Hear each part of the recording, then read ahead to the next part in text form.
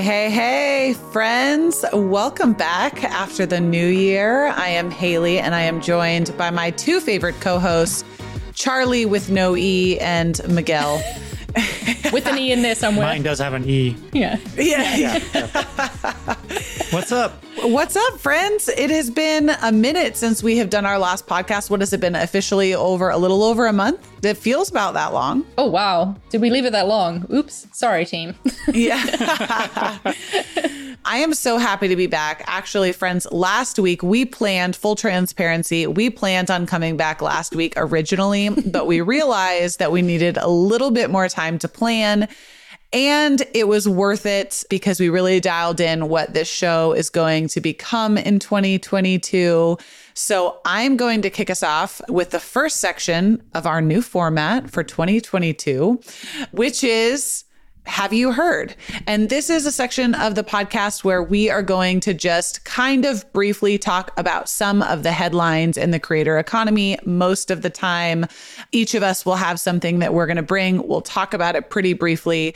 And it's really designed just to make sure that we are all staying up to date with the news and fun things, interesting things, scary things, all the things that are happening inside the creator economy, which is why we really all show up to this podcast. So I'm going to kick it off with Charlie, and then we'll go Miguel, me, and then I think Charlie's actually got another one for this first episode of 2022. Well, yeah, I noticed this article recently about how a TikToker is now the face of a Gucci/North Face collaboration. Have you seen the TikTok, which is this guy watching trains and he's wearing a GoPro on his head and it makes his head like a funny shape and he's just very adorably excited about the trains that he's seeing go by. It went viral. I saw it all over my Twitter feed and I don't know, it was just very cute. And his name is Francis Bourgeois, I think is how you say his name. And Gucci are working with him. He's like a model in their campaign, wearing the new outfits and things. And it's set in this like train environment.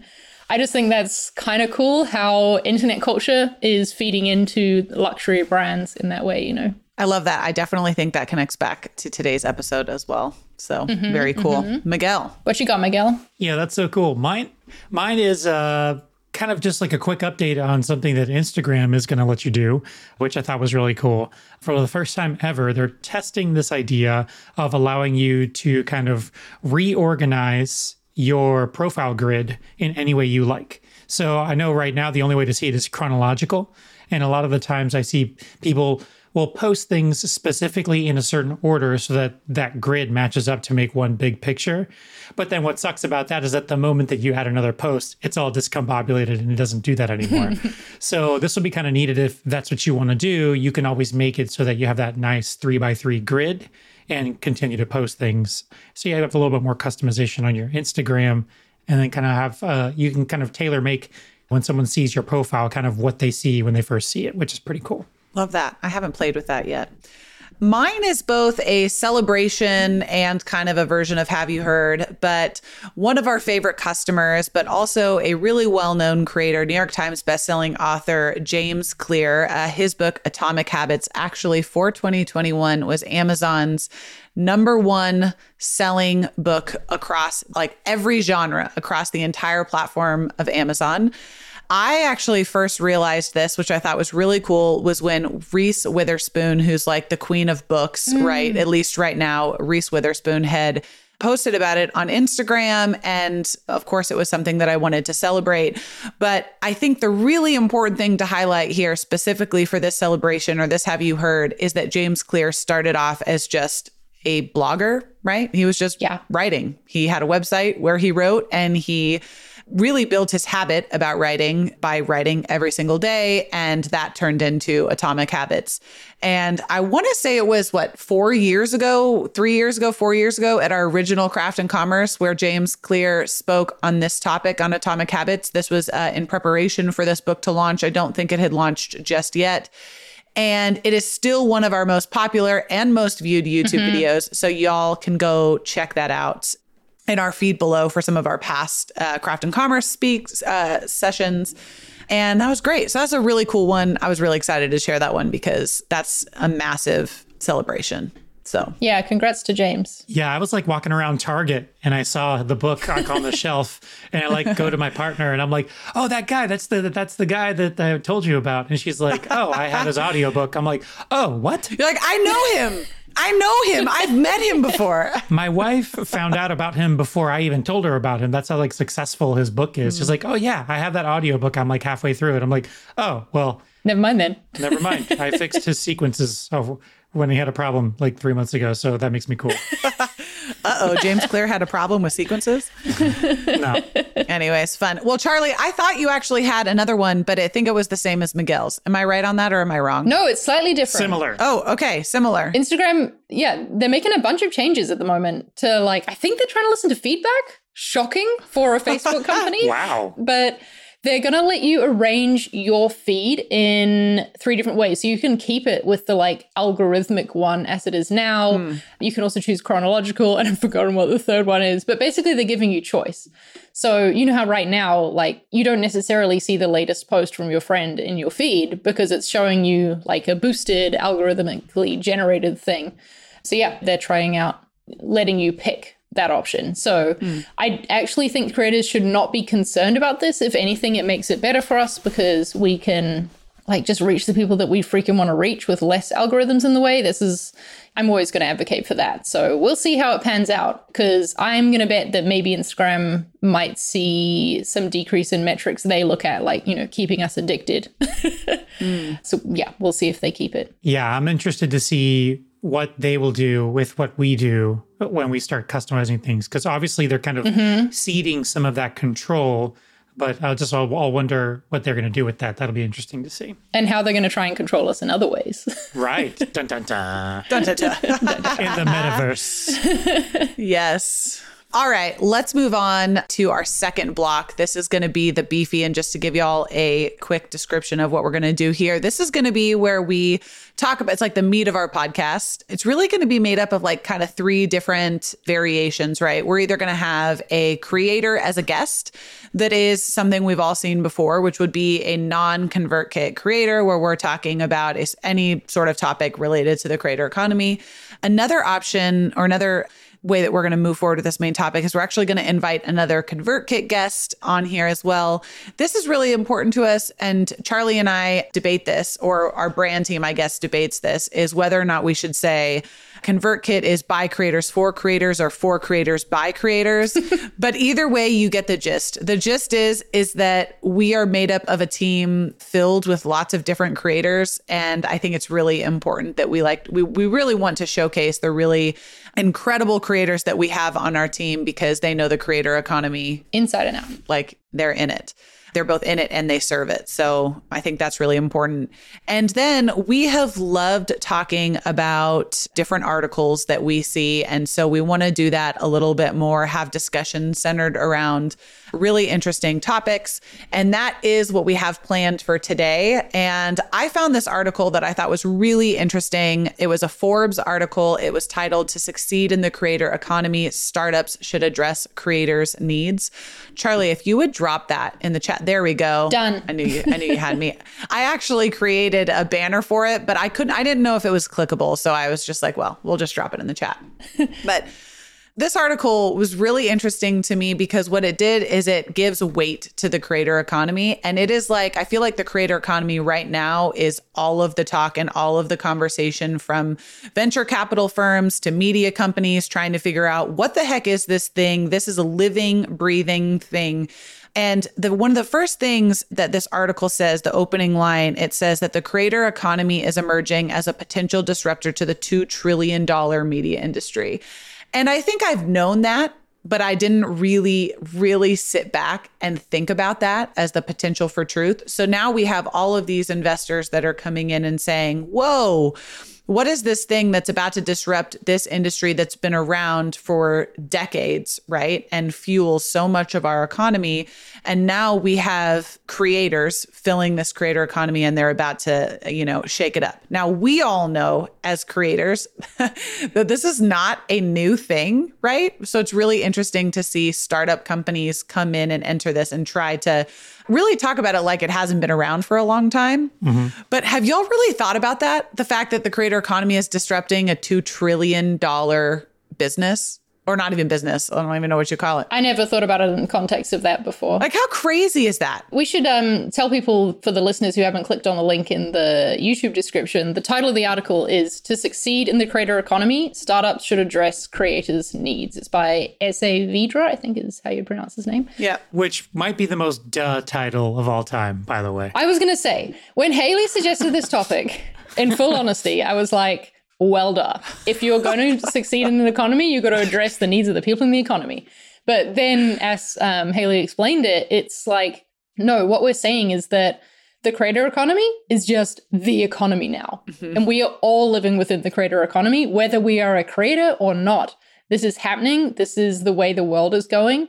And so if businesses want to succeed in this new way of doing business, in this new economy, then creators need to be considered as a key audience. Yeah. So that is what helped it click for me. I was like, oh, right. The creator economy is just the economy now. Interesting. Yeah. They should rebrand it to the creator market. You know how you can say like, oh, well, the oil industry is a $2 trillion market, or, you know, the advertising industry is, you know, the X amount market. Like, it's a subsection of the greater economy, but it definitely is part of the economy, obviously. Yeah. Something that really resonated with me, there's something that I continue to think about, right, is that we do this book. It's called I'm a Blogger. It's a coffee table book. We've done 2 publications of it. It's been a baby of Charlie. She designed the first and the second one, Isa, our teammate. It's compiled of all of these different stories.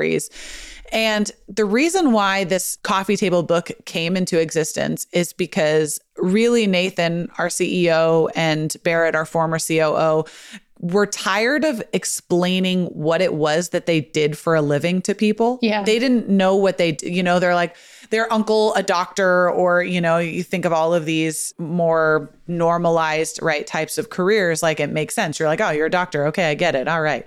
Okay, you're a fireman or police officer, whatever it is. Everybody understands what it is that you do. But when you say I'm a content creator or I'm a blogger or I'm whatever it is, like enter something in the creator economy, people are like, how do you make money? What do you do? How's that a job? Yeah. Yeah, exactly. How's that a job? And that was really out there. It was designed to answer that question. And so I just find it really interesting that what is happening now is that the creators that are making up the creator economy now, like, it's actually a recognized profession, right? Mm-hmm. It's totally normalized now. And this is, to your point, Charlie, is that no, this is just the economy. This is how people make money. And that's when they're saying, like, this is why it has the power to actually disrupt media. And so when we talk about that, like, I was thinking about all of like the different creators that are filled or that make up our customer bases, right? They're writers, they're podcasters, they're YouTubers, they're bloggers, they're, insert different creator type, they're musicians.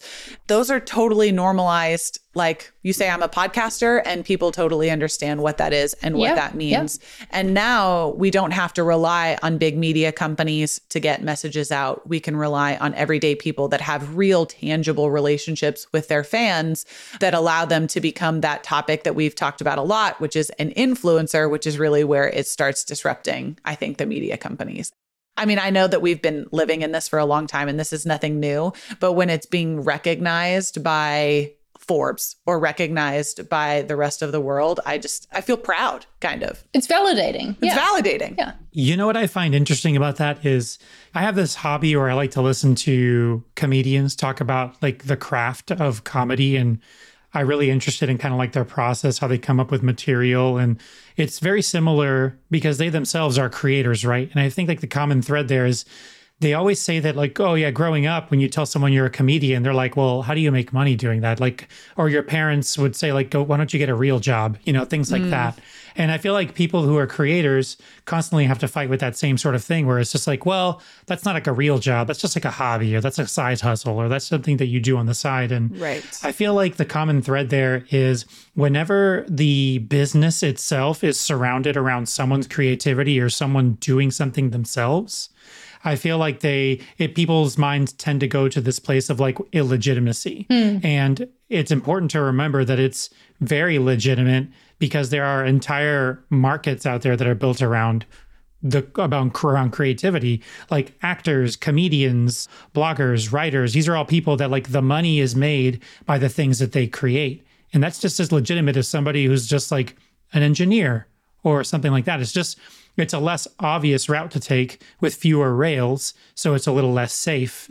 But I feel like just because it's a less safe choice or a less classic choice, I don't think it makes it any less legitimate. It's just harder to navigate because if I get a job as an engineer, I show up to work, they tell me what to do, I do it.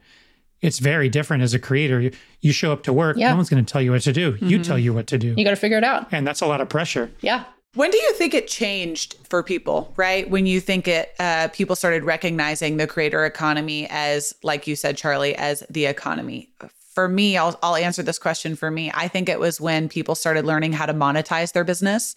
And at least that's the way that I kind of think about it. In this article, there's actually a link from Stripe, which, by the way, when I picked this article, I did not know that this was the link. But one of the team members at Stripe actually reached out and asked me to participate in this project that they were doing internally. And Stripe, if you don't know, is, a payment processing company. And Stripe is the back end for a lot of creators' businesses, online businesses. And they link to this and they say that Stripe estimates that creators will soon pass $10 billion in aggregate earnings.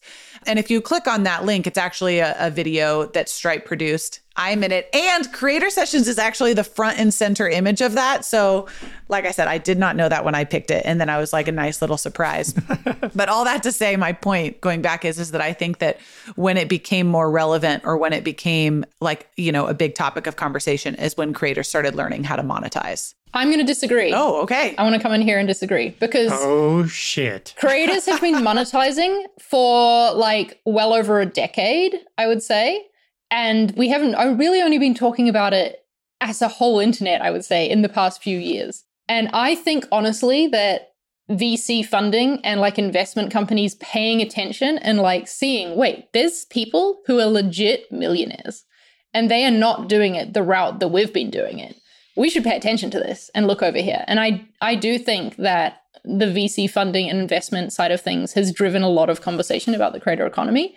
I don't yet know if it's a good thing, honestly, how involved these VC firms are with it. There was one line in this article that talked about the growing number of unicorns in the creator economy. For anyone who doesn't know, a unicorn it's like a venture capital term used to describe a privately held company that has a value of over $1 billion. So meaning it's not on the stock market, but it's worth over $1 billion, like just on its own, off its own back. So that's growing. And it says this shows the huge potential the space represents for startup founders, venture capital investors, and the creators themselves.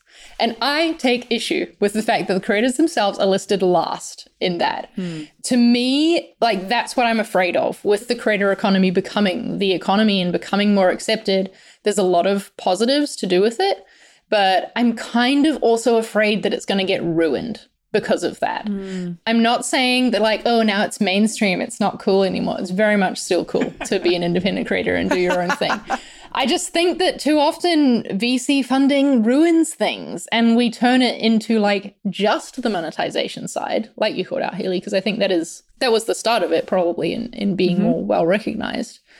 But there's more to being a creator than just the money, right? Like you don't start being a creator because you want the money. Yeah. Because you won't succeed. There has to be some heart and something behind it, like your craft, your content. So yeah, I'm just a little afraid. I wrote down a comment about that. I think that one of the reasons why people choose to be creators is because they want the lifestyle that being a creator can offer. And when I say that, I don't mean the perceived lifestyle of getting gifted a bunch of things. What I mean is if any of you have seen, there's like an Instagram reel that I feel like keeps coming around and it's talking about the new rich, right? And it's basically someone saying, we don't care about the fancy brands. What we care about is time. That's the new rich. And I think that being a creator oftentimes can, if you're really intentional and you treat being a creator like a business, it can afford you more time, right? It can afford you the ability to travel and to work remotely from wherever you are, which is one of the things that ConvertKit really prioritizes because we're made up of a bunch of creators and we all want to be able to work independently wherever we are in the world. And I think that that's one of the things that the creator economy is having a really positive impact on, is allowing people to monetize things and to create a life that doesn't rely on them going into an office 9 to 5. And I think that's one of the reasons why it's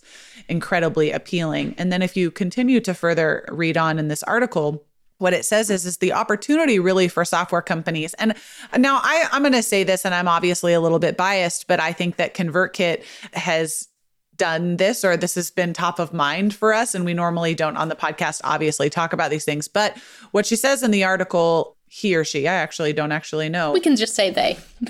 What they say in the article is that there's really 3 things that startup companies should focus on to solve challenges within the creator economy that is riddled with challenges. One of them is striving to mitigate creator burnout, which we have talked about on this show extensively, tailoring your solution to creators. And lastly, Charlie, I thought you'd have a lot of input on this, but is viewing creators as design partners.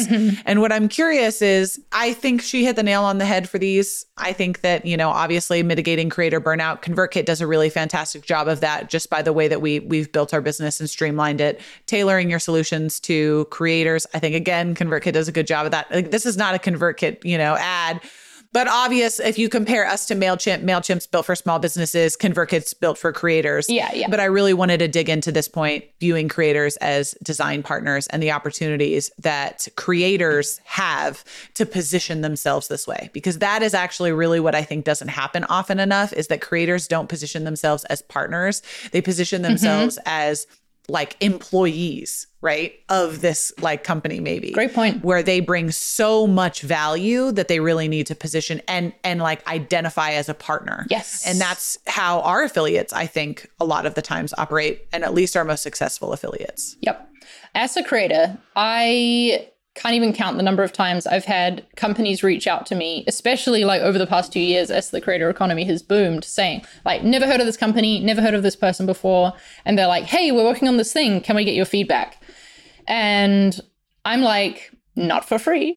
And I would really encourage creators to take this attitude. Like, there is a few companies who I like know and love, who I would be happy to get on a call with and like give them product feedback any day of the week totally for free, because we have like a good existing relationship. They've supported me in the past. Maybe I'm an affiliate for them, like you just called out with our ConvertKit affiliates. And so in that case, I have a stake in the game, right? Like, if I'm an affiliate for a product, the product improving and getting better for me actually helps me do my job better. But creators should be charging for companies who want to partner with creators on making their product like more tailored to them. You have so much knowledge, and it might not seem like it because you're like, well, it's just me. Like, it just comes naturally to me. This is just what I do. All I'm doing is telling someone else about it. But you doing that is going to make that company a shit ton of money because, like we said, creator economy is booming. So you should charge a consulting fee if a company wants you to get on a call and give them feedback in this way. Like, you should charge for your time if there's no existing relationship there, because you deserve it and you should be treated as a partner, like Haley said, not like an employee or just like a user. And collectively, it creates a precedent for these companies to understand that whenever you reach out to a creator like that they should expect that they're going to pay that person. Because if they start getting used to the fact that it's not free, then they expect it to not be free. Yep. And that kind of sets the tone for creators as a whole. It's like, we are not a free resource. We're not a Google search. So sorry. And like the hour I spend on a call with you giving you feedback could be spent on my own business. So yeah. I love that. What's missing from this list? I'm curious from those that are listening, if you're saying, hey, startups out there or ConvertKit out there or whomever out there, what problems do you want companies to solve for you as an independent creator? If there was a magic solution out there for you, I'm curious what it would be. Throw those in the chat if you have any thoughts on them. I quite like this comment that Alejandra has left, saying that big new tech is seeing creators as dollar signs. Very few are seeing creators as people. And Alejandra says, I choose tech for my creator business based on their ability to build a community for their creators. I think this is a good point. It's related to the, what was the second point, Haley, about meeting creator needs? Because like the article talks about, creators have similar needs to a small business, but it's also very different to be an independent creator instead of a business. And I think that's something that's missing from a lot of tech companies. I find that they are talking to me as a creator. No, they're talking to me as a business. They will say like, hey, team. And I'm like, yo, it's just me. Like, obviously, there's a lot of creators who have a team around them and have built it into an actual company. You know what's so funny? I have to interrupt here, but what's so funny about that is that the reason why the creator economy, at least in my opinion, or at least one of the many reasons why the creator economy has fueled so much growth, I think, is because people are so connected to the creators because they see them as people. So their fans identify them as people and they trust their opinion. So if we're talking about, let's say, like a traditional influencer on Instagram, right, who promotes products, gets paid to promote those products, right? The reason why that works is because they promote things that they love and they show up as themselves. And then people are attracted to that. And they're like, oh, well, I trust this person's judgment over an ad that I'm seeing on the television. From the business directly. Exactly, from the business directly. Like it's a review. And so you would think that startup companies would approach creators with that same like mindset, is that these are people, right? They're not businesses. And the reason why this works is because people look at them as people. They're real and they're honest. So I just find that kind of funny that they're like approaching it totally differently than for the reason that it actually works. Ooh, something in what you just said, Haley, made me think that maybe something missing from this list of strive to mitigate burnout, tailor solutions to creators, view creators as design partners, is perhaps tailor solutions to a creator's audience as well and help facilitate a stronger connection between the two. Because creators are like, we're fueled by our audience, right? Yeah. We make something, we hope to find people who are interested in it, and then we hope to nurture that relationship and like fuel it and keep it going and keep people interested and engaged. And that's a really hard part about being a creator. And so if you can make the experience better for the fans, for the audience, and make them feel more connected to the creator, then I think that could be another way to win in the creator economy. Yeah, I love that. Let's wrap up the section. Do we have any other closing thoughts? Miguel, what do you think? Something that might have been missing, and this isn't a fully formed thought, but whenever companies reach out to creators because the company needs something from that creator, it can be kind of a weird situation like we were talking about before, where they're reaching out to that creator. It's kind of a weird situation where like you might be so glad that they're reaching out to you that you don't want to miss the opportunity of working with that company, that you might prioritize that partnership over getting paid. Because this happens when you're trying to get it, like asking for higher pay in a job offer or something like that. We're like, well, might I risk the entire job offer if I say, well, actually, I want $5 more an hour or whatever it is. So you're likely to accept less just because you're afraid of scuttling the whole thing. So I have found that certain things are popping up around the internet. One of them specifically is like hard to forget the name. And I talked about it in our company Slack today, and I thought it was great. And it's this thing called Fuck You, Pay Me. And it's essentially a thing for influencers and creators to get paid. And then it's kind of like, think of it as like a glass door for companies where there's like ratings and things like that for those companies. There's like, oh, if you work with this company, they don't pay you till like 4 months later and you have to keep hounding them. So don't work with them. And it's kind of like a way of like making sure that people don't get screwed over, because when it's a big company and a single creator, you feel really disadvantaged. But when you go into that with like, oh, like when you go to a job offer and you see on Glassdoor that everybody in your position is getting paid $50 an hour and they offered you 42, you can show up and be like, listen, motherfucker, pay me 50.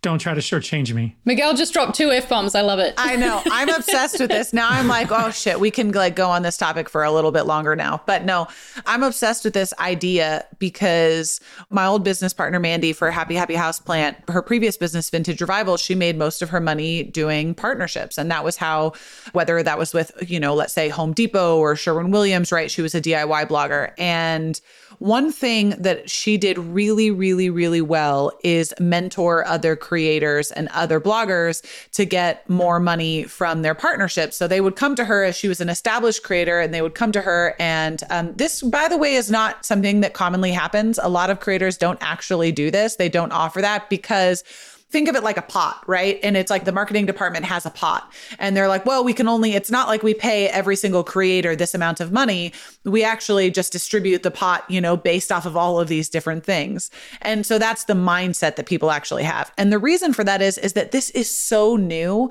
that people don't actually know. They're like, well, what is this worth? Or, there's not like 20 years worth of data on this. But what she would do is she would mentor other creators and she would look at their, their email history and she would be like, no, you're going to go in and you're going to ask for X. And this is going to be like you're going to have an actual negotiation back and forth. And what you're going to do is you're going to have all of the data to support why you're asking for this amount of money. And I thought that was really important. She didn't just go in there with anecdotal evidence. She went in there with data. And that's one of the things that you as a creator can do when you're talking about like how engaged your audience is or things like that. But I love that because it puts the power back in the creator's hands. And then it also allows you to make really important decisions. I just really liked that. That was a really great added point, Miguel. Thank you for bringing that up. Yeah. Awesome. Well, I hope that everybody has the time to read that article. I think Charlie linked it again. Click on the additional links in that article as well. There's one that will link you back to an older article from the New York Times about creator burnout. Specifically, it's talking a lot about TikTok stars and some like Gen Z TikTok stars and like what they were experiencing as burnout. And then there's another article, the article from Stripe. So there's a lot of additional articles that are added value. So definitely take a look at that. For this next and final section of the podcast for us is we are going to be doing like a creator call out. And so since this is our first one of 2022, we don't actually have someone to call out or discuss, but we want to have the opportunity to share the work of our fans and viewers.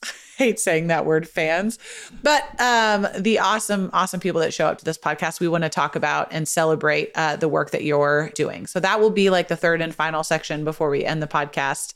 And Charlie's adding a link here. So I'm going to actually... And I just shared a link to the form. Charlie, you talk about that link here for a second. Great. Yeah. Like Haley said, we want to be able to shout you out and shout out the great things you're doing. So there's a form linked in, we'll put it in the show notes. It's in the live chat for people watching on YouTube. You just fill it out and tell us what you create and about like a win you've had recently. Maybe it was something you launched that you're really proud of, a milestone you hit, you got like this great comment that just made you like, it filled you up. Tell us about it briefly and share a link to where people can find you. And we want to call these things out on the show because I think that we will get to get more eyes on your work and share more of the great wins and things that people in our community are doing. Just highlight here really quickly on this topic is please don't think that a win has to be at a certain level or that something has to be a certain point for you to celebrate it. One thing that I really want to make sure that we do is celebrate really small wins because it's those small incremental wins that get us to those really big wins that are like life-changing kind of wins. But please share all of them, no matter how small they actually are, because every creator at every stage, you're going to have different sorts of wins and celebrations, and they're all equally important. So please make sure to do that. Yes. Well said, Haley. And shall I share about our topic for next week? Because we are so planned in advance that we now know what we're going to be talking about next week. Yes. Yeah. Which didn't always used to happen. It's a bright new future. I know. Let us know also what you guys think about this new format. It's something that, like I said, we're really excited about, wanting to put a little bit more of intention behind our topics and conversations and making sure that we're serving you because your time is incredibly valuable. I listened to this fantastic podcast called Terrible Thanks for Asking very recently. And it's, if you haven't listened to it, I totally spaced the host's name. But again, Terrible Thanks for Asking. And one of her topics was about the value of time. So we really value your time and we want to make sure that this is worthwhile, not just entertaining, but valuable and worth your time. Yes. Charlie, what are we doing next week? Join us to hear me rave about this little internet game that I've been playing like for the past couple weeks that has been taking the internet by storm, Wordle. Some of you will hear this and instantly start thinking of like green and yellow squares. And some of you will hear it and think, what the fuck is Wordle? I've never heard of this. That's okay.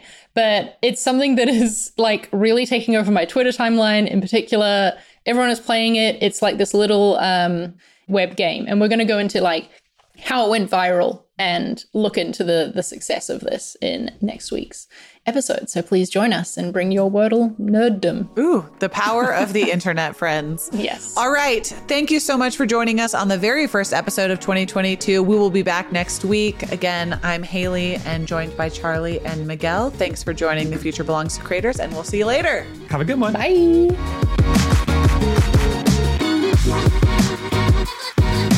Thanks for listening to this episode of The Future Belongs to Creators.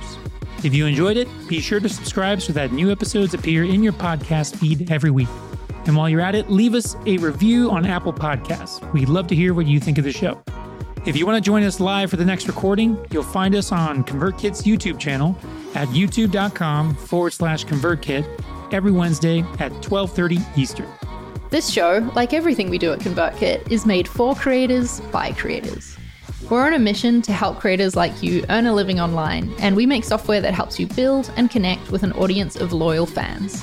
ConvertKit is the best way to launch or grow your next creative project. So to start building your audience, go to convertkit.com/free and create a free account. We're looking forward to helping you on your creator journey.